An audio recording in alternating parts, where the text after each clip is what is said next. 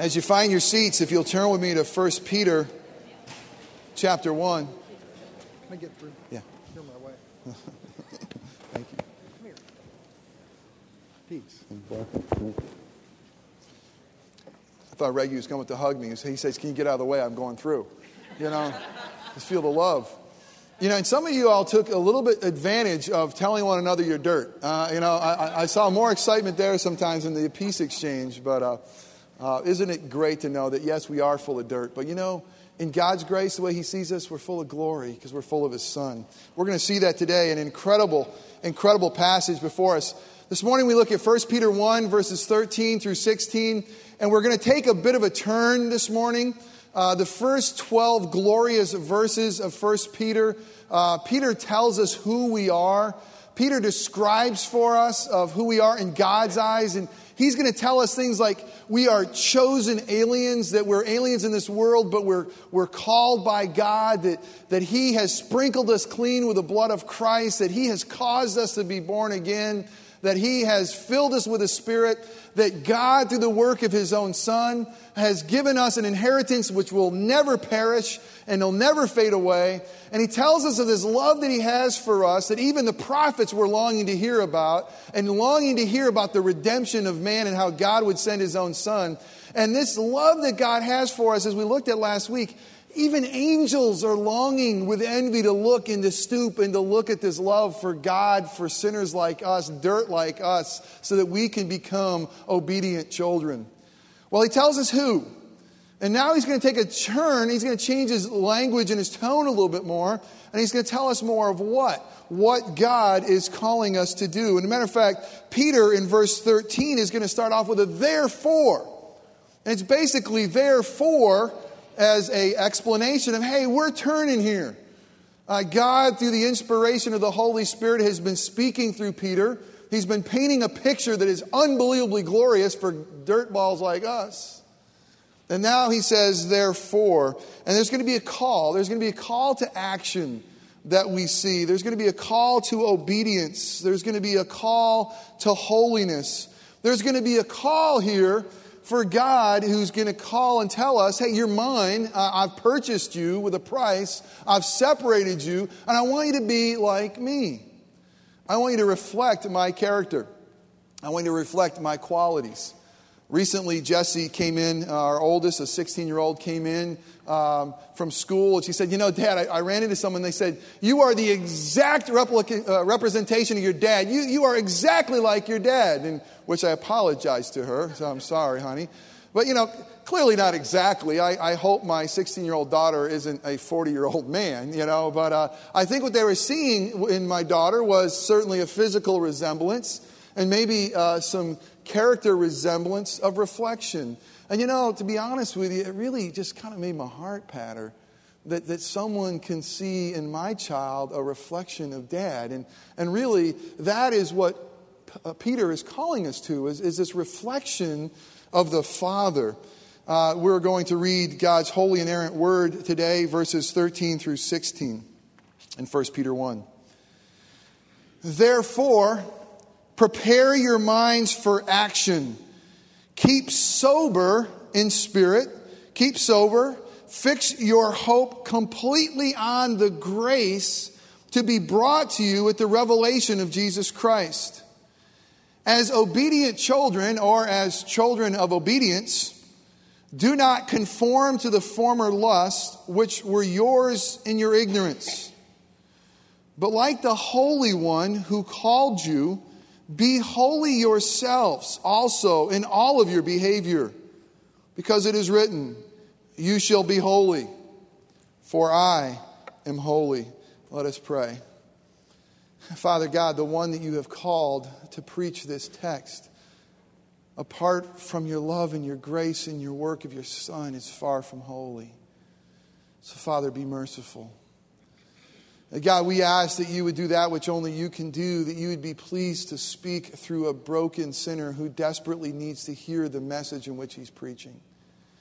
God, we don't need to hear my words. We don't need to hear my opinions. We need to hear from the God who is, the God who's holy, the God who lives and works and who reigns on high. So God, would you come with power through the Spirit of your Son. And would you open up our ears to hear from you? And God, would you open up our minds to understand what you have for us today in this call to action? And God, would you open up our hearts because they're callous and sin has calcified them. And God, would you break them apart again today graciously? And Lord, so we can embrace this. And Father, would you empower our feet so we would walk in a manner worthy of the gospel, worthy of the one who has called us, worthy of the one whose Son has shed his blood for us, worthy of the one who makes his home inside of us and calls us a temple. Father, the things that are said that are merely my opinion or that are wrong, may they quickly fall away and be forgotten. The things that are true, the things that contain the good news of the gospel, would you use those things to make us more like your Son, our Savior, Jesus Christ. And it's in his name we pray. Amen. Peter's going to tell us first who we are, and now he's going to tell us what we are called to do. You know, and the first call he has is he's going to call us to action. He's going to call us to readiness. He's going to call us to prepare our minds. It's kind of apropos on this Sunday morning, where those of you who are basketball fans, something major happens today. It's the selection of the big dance, the big tournament, and teams throughout 64 teams throughout the country will get a bid to participate in this national championship pursuit. And you'll hear coaches throughout this land say, "Okay, guys, lace them up. Lace them up. We're going to make a run. Lace them up. We have a chance for greatness, and no matter if it's a Cinderella or it's one who's seated number one, the call will be ready. Lace up your shoes, get going." That's what Peter is today. Peter's going to be our coach. He's going to tell us in the locker room, he has told us who we are, and now he's going to basically send us out there and say, "Go get them." And he said, "Go get them." There's a call to action. Be ready. The way it's translated here is prepare your minds for action. Very interesting in the original here. In the original it is this: gird up the loins of your mind. Gird up the loins of your mind. It's a motif that runs throughout Scripture. This girding up of your loins, especially in biblical times where they wore a garment that would really not be conducive for any running, would not be conducive for any working, for any service at all. If they were to perform a task, the first thing they had to do was get ready for the task. They had to tie their sandals, so to speak, but they also had to gird up their loins so that they were able to work, so that they were able to move, so they were able to be proactive. And here, Paul uses a metaphor, and by the way, it's Elijah who will gird up his loins and run before Ahab's horse. Jeremiah, when he's hearing from the Lord, is be called to action. In Jeremiah 1, I think it's 17, is told, gird up your loins. Jesus himself in Luke chapter 12 is going to tell us to be ready. He's going to tell us and call us to gird up our loins, to get ready. There's a call for action throughout Scripture. It'll be Paul who will say it this way as he's talking about us putting on the full armor of God, that we need to gird up our loins.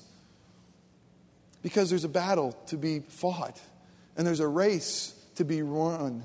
And God's people are called to action. And Peter's going to say what we got to do. It begins with our mind. It begins with the renewing of our minds. Don't let your minds hang loose. It's interesting. Spurgeon has a quote regarding this passage, and he says this: men's religion seems to hang loosely around them. Men's religion seems to hang loosely around them as if it doesn't fit them. Now let me ask you, go with me for a minute here. Spurgeon says men's religion kind of hangs loosely as if it's going to fall off. What do you think of in today's day and age? Jeans of a teenager. You got it. Do they not hang loosely about them, and you're just waiting for the next step and like, oh no, they're going to crash right down. I mean, how can they be comfortable? How can they do anything? I mean, who in the world came up with that as a style? I don't know. But it's the call to don't let your morals hang loosely. Don't let your faith hang loosely.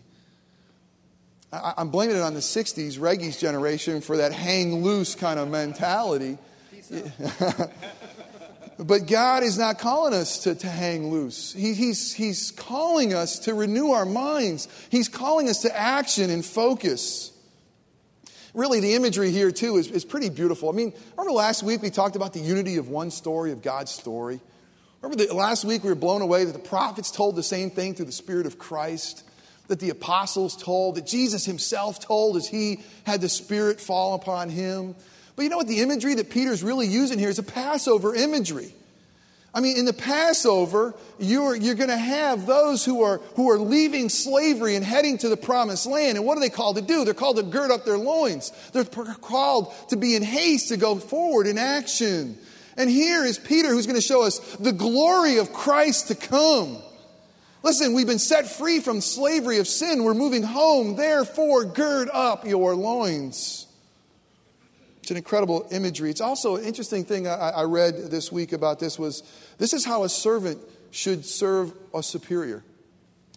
A servant should serve a superior not with their gowns flowing all over the place. They should be all girded up, sleeves rolled up, ready to serve. They're in that posture to serve. And it's a beautiful picture of who we are in God's eyes. Listen, as you serve me, gird up those loins of your mind and be a servant. Really, to me, it's Christ-centered thinking. It's what he's calling us is this. Don't let your mind just go loosely with the world. I mean, focus on my Son. Focus on the centrality of the cross. Focus on your entire being on Jesus Christ. And as you see the world, see them through the glasses of my Son. See them through the gospel. And therefore, gird up your mind and for an entire different way of living. He also says, be balanced, or be sober, is the translation. Maybe it would be lace them up. You ever try to lace up shoes that had knots in them? It's very difficult to do. I mean, it's very frustrating. You can't get those nice bows, and you can't pull it tight because there's those knots that get in the way. And so what is the first thing you got to do? The first thing you have to do is untangle the knots. And in a way that you we're not being entangled by the world. I mean, the call here from Peter is to be sober. Don't have your feet underneath you. Basically, lace them up, get ready to go. Stay on balance, have your feet underneath you, and don't be entangled. Don't let the world knot you up. It has a propensity to do that, doesn't it? Even in the way we think, even in our minds, it's basically saying, don't let the world knot up your mind. Be balanced. Be in that position. Okay, blame it on the NCAA. But another basketball imagery. I'm sorry for those of you who aren't basketball fans. But when you're training to be in basketball, they put you in a triple threat position. Does anybody know the triple threat position? A couple of you all were brave enough to admit it.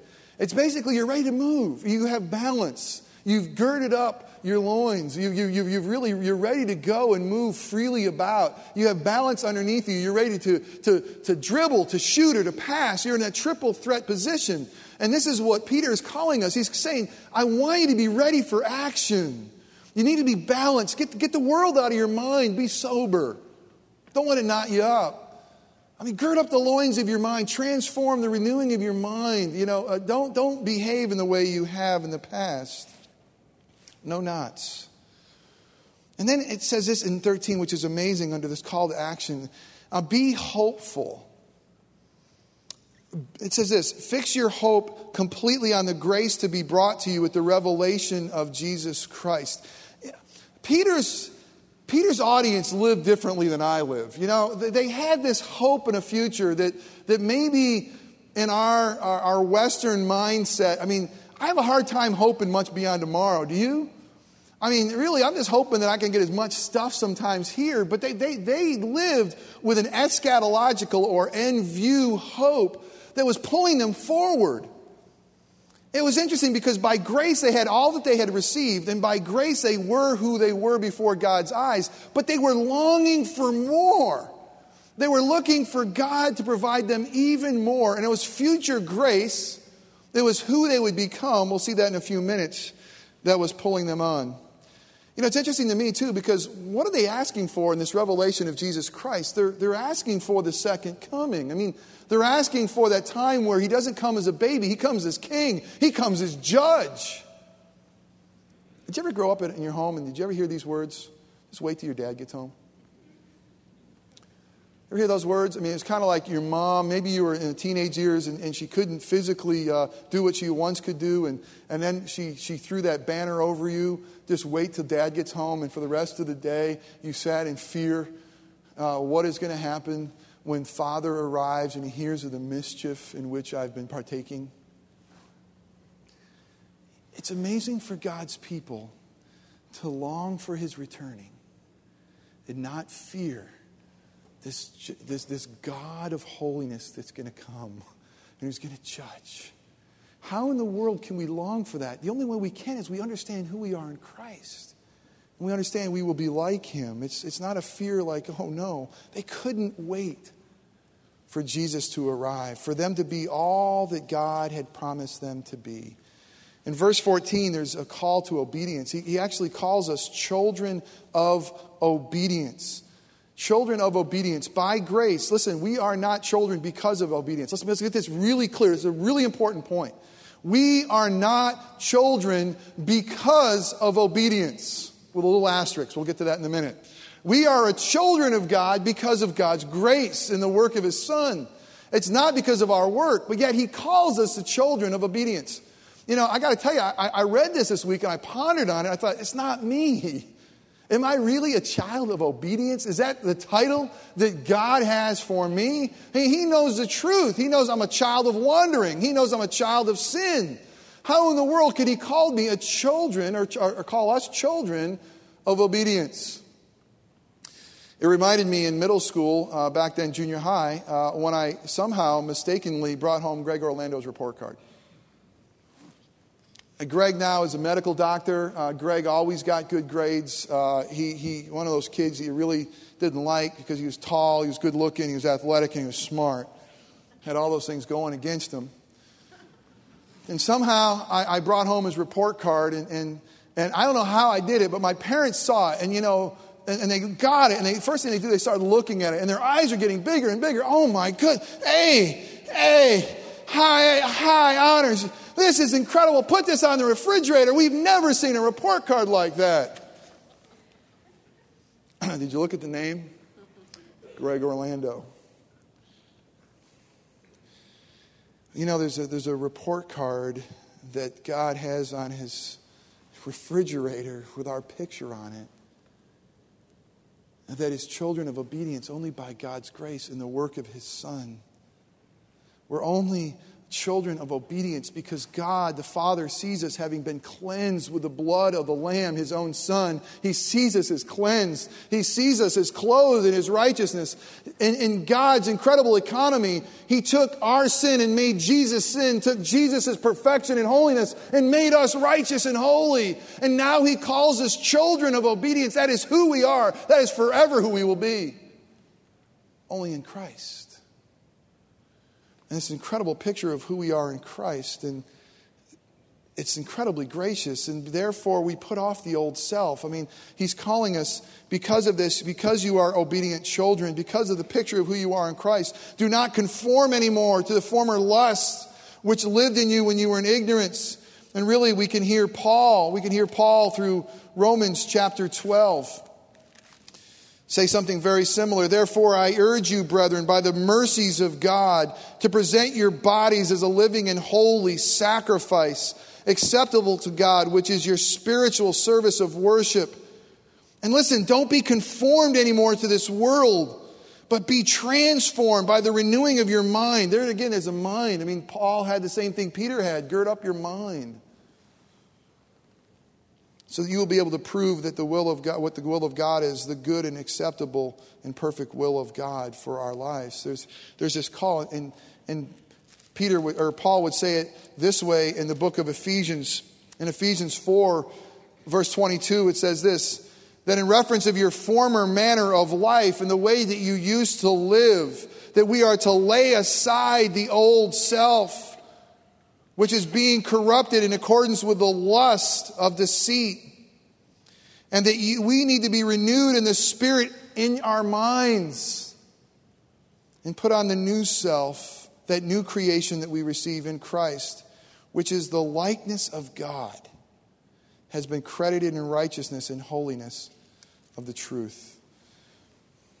Peter tells us, he says, I'm going to call you obedient children, not because you earned it, because Jesus did. And that's the way the Father sees you. Now as obedient children, children of obedience, put off that lusting life. I mean, why do we lust? Because we're broken in sin naturally. Because naturally we're children of wrath. Naturally we're separated from God. Naturally we're going to pursue anything we can to fulfill the broken vessel in which we are. And now we've been made new, and we are clean, and we are cleansed, and we're new creations in Christ. And the call is, put off the old and be obedient. Pursue me. Put on the new self and walk in obedience. And the way we do that is a call to holiness. In verses 15 and 16, we see this call to holiness. And it begins really by looking at the reality, because he says, listen, because I'm holy, you are to be as well. The holiness in light of the one who calls. And we can't leave here without looking at this beautiful God who's so gracious. Listen, lean into this gracious God, because here's what it says to us in verses 15 and 16. It says, the one who is holy has called us, and we are reminded that the one who is holy in verse 1 has chosen us. Not only has the one who is holy chosen us, but he has also called us. And we see in verse 3 that the one who is holy has both called us and chosen us, or chosen us and called us. He has caused us to be born again. It is all his work. It is all of God. And in verse 5, the one who has chosen us, the one who has called us, the one who has caused us to be born again. In verse 5, it says this: he is the one, the power of God, that protects us. Does it sound like it's all the work of God? Does it sound like this is grace, God's grace? It is all grace. It's all in God. The one who called you is holy. In Leviticus 11, as they're wandering through the desert, Moses wants them to be very clear with who they are and who God is. And in Leviticus 11, Leviticus 19, Leviticus 20, I'm just going to read 11. In verse 44 and 45, God says this to his own people. Oh, how gracious. For I am the Lord, your God. Consecrate yourself, therefore. Therefore, set yourself apart and be holy, for I am holy. And you shall not make for yourself anything unclean with any of the swarming things that swarm on this earth. For I am the Lord who brought you out of the land of Egypt to be your God. Thus you shall be holy. Why? Because I am holy. And again, I really believe that Peter had this Exodus motif as he is writing to those who were dispersed, God's people who were waiting for the promised land to come of glory and of heaven. And he's reminding them, be holy because God is holy. And what God said to his people is this: listen, don't act like those behind you in Egypt. They weren't mine. And they didn't act rightly. And don't act like those in which you're heading to in Canaan. They're not mine. And they're not acting rightly. You are mine. And therefore I have set you apart to be different, to be holy, to be sinless, because I am holy. Isn't it great that God doesn't call us to follow an abstract bunch of rules? He calls us to pursue his own character. We're his children. And we are to reflect the character of the Father. We're to be like Dad, Abba Father. And because of who he is, we too are to become like that. We are to be holy. It was true of Jesus. He was holy, the exact representation of the Father, completely tempted in all ways like us, yet without sin, yet different.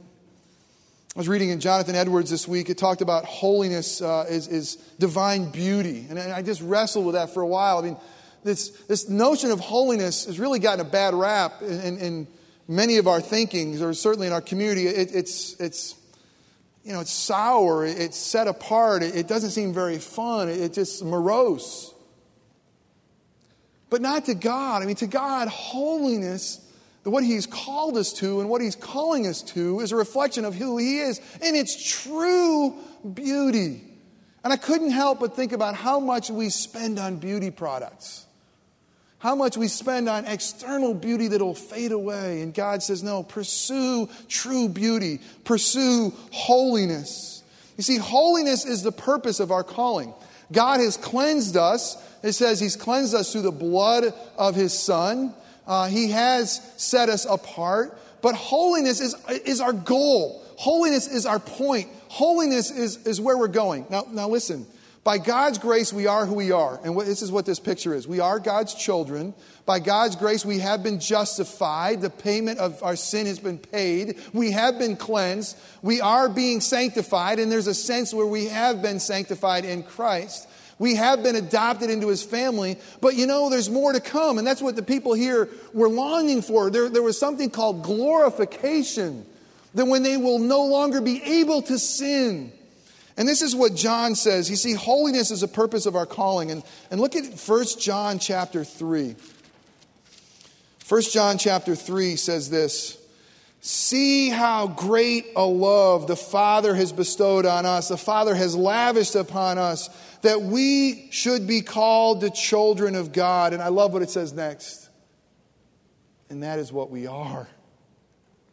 For this reason, the world does not know us because it did not know him. Listen, beloved, now we are children of God. Now we are. It's not when he comes again we'll be children of God. Now, Christian, now you and I are truly children of God.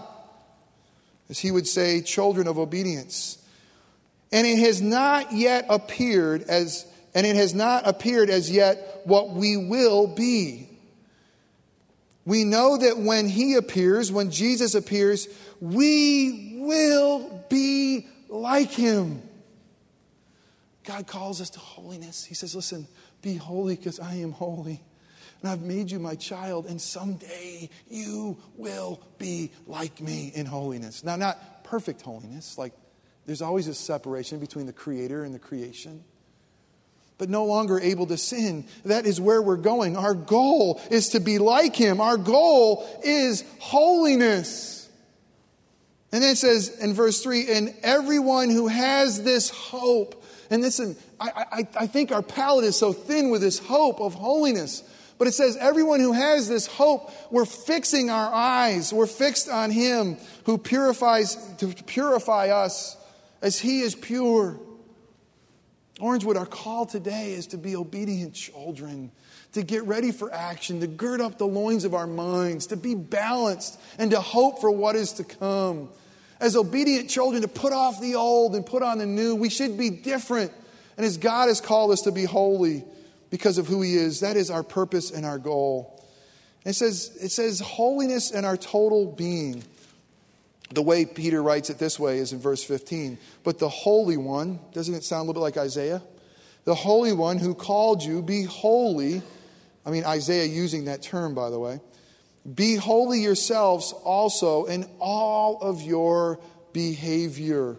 Holiness in your total being. Listen, to whatever you do, whatever your hand finds to do for the glory of God. Whatever you do, no matter where you go tomorrow, no matter what contract you're negotiating, no matter what you find yourself doing, and tomorrow might be bad because maybe you're on vacation tomorrow with a spring break.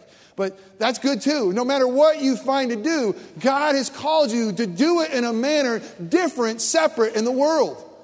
Be different. You are different.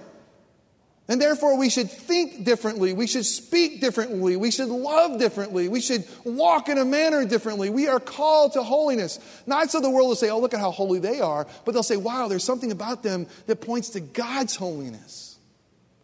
You see, he has called us out of darkness, Peter would say, so that we can proclaim his excellencies to this dark world. And the way we proclaim his excellencies is when we shine in his light. Because the world is dark. And in all we do, God has called us to holiness. Listen, what God has separated, Satan wants to blur. He wants to blur the distinctions. He wants you to think like your neighbors who don't know Christ. He wants you to behave like your neighbors who don't know Christ. He wants there to be very little difference, if none. That's his success for him. And it's Peter himself who will say in 1 Peter 5 that we need to be sober. We need to be on alert because Satan is prowling around looking for those to devour. We got to be different. We should be peculiar, unusual, holy people because we reflect him and he is holy. And the church so often just says, no, it'll just be a little bit different. We kind of want to accommodate this world that feels comfortable. Man, I had to do a lot of repenting this week. Can you tell? That God has called you to this holiness. He's called you to this separation. He's called you to think and to act and to love radically different than those who haven't been set free. I said, God, there's so little difference. Holiness in our total beings. And you gotta hear this last point. Is this: what God requires, God provides. What God requires, God provides. What God requires, God provides. He requires holiness because He is holy. The one who calls us is holy. How did He provide for us? He provided for us with His only begotten holy Son who was sinless. And yes, He did become sin so that we could become the righteousness of God. But there's more. He's provided us His Spirit of holiness. Look at 1 Peter 2. Chapter 1, verse 2. Those of us who are chosen, scattered aliens, according to the foreknowledge of God the Father, by the sanctifying work of the Spirit, to obey Jesus Christ. What grace. What grace. Here's what God says. Listen, holiness is what I require. Holiness is what I demand of my people. Because I am holy and you are not. But I'm going to provide for you one who is. And His work will be sufficient. And that's why the writer of Hebrews can say in Hebrews 10 verse 14, through one sacrifice He has made forever perfect those He is making holy. And you got this juxtaposition of those of us who are forever perfect and yet being made holy in Christ and what He has done. We are perfected and we are being made holy through the work of the Spirit, because what God requires, God provides. Wow. What now? What now, Orangewood? It's a call to action. It's a call to action to gird up the loins of our minds, to say, let's don't let the world knot it up. It's called to obedience. God calls us children of obedience. Don't live that same way. Don't go to the same sites on your computer. Put them off. Put them to death, because the Spirit, what lives inside of you, wants to purify that temple. And listen, we have the power of the resurrected Christ inside of us. The power to say no to all godliness. And the power to turn toward righteousness. And we got to walk in that Spirit and say no to all unrighteousness. That's God's call, because we're God's people and we reflect who He is. Let us pray. Oh, Father God, it's a tough message to preach because I feel so hypocritical sometimes. My life isn't holy as it should be. And God, I want to start by saying I'm sorry. And God, just acknowledging, I don't even see all the junk, but what I see, I know that there's been a blurred distinction between my life and the world's. And Father, You have purchased us through the blood of Your own Son. We have an inheritance that's imperishable. We have a standing with You that is just unbelievable. And how in the world can we resolve not to live as obedient children? But oh, how we are prone to wander. And Father, I pray that You would truly, through Your Spirit, call us to holiness so that we could be a city on a hill that cannot be hidden. Not for us, but for You.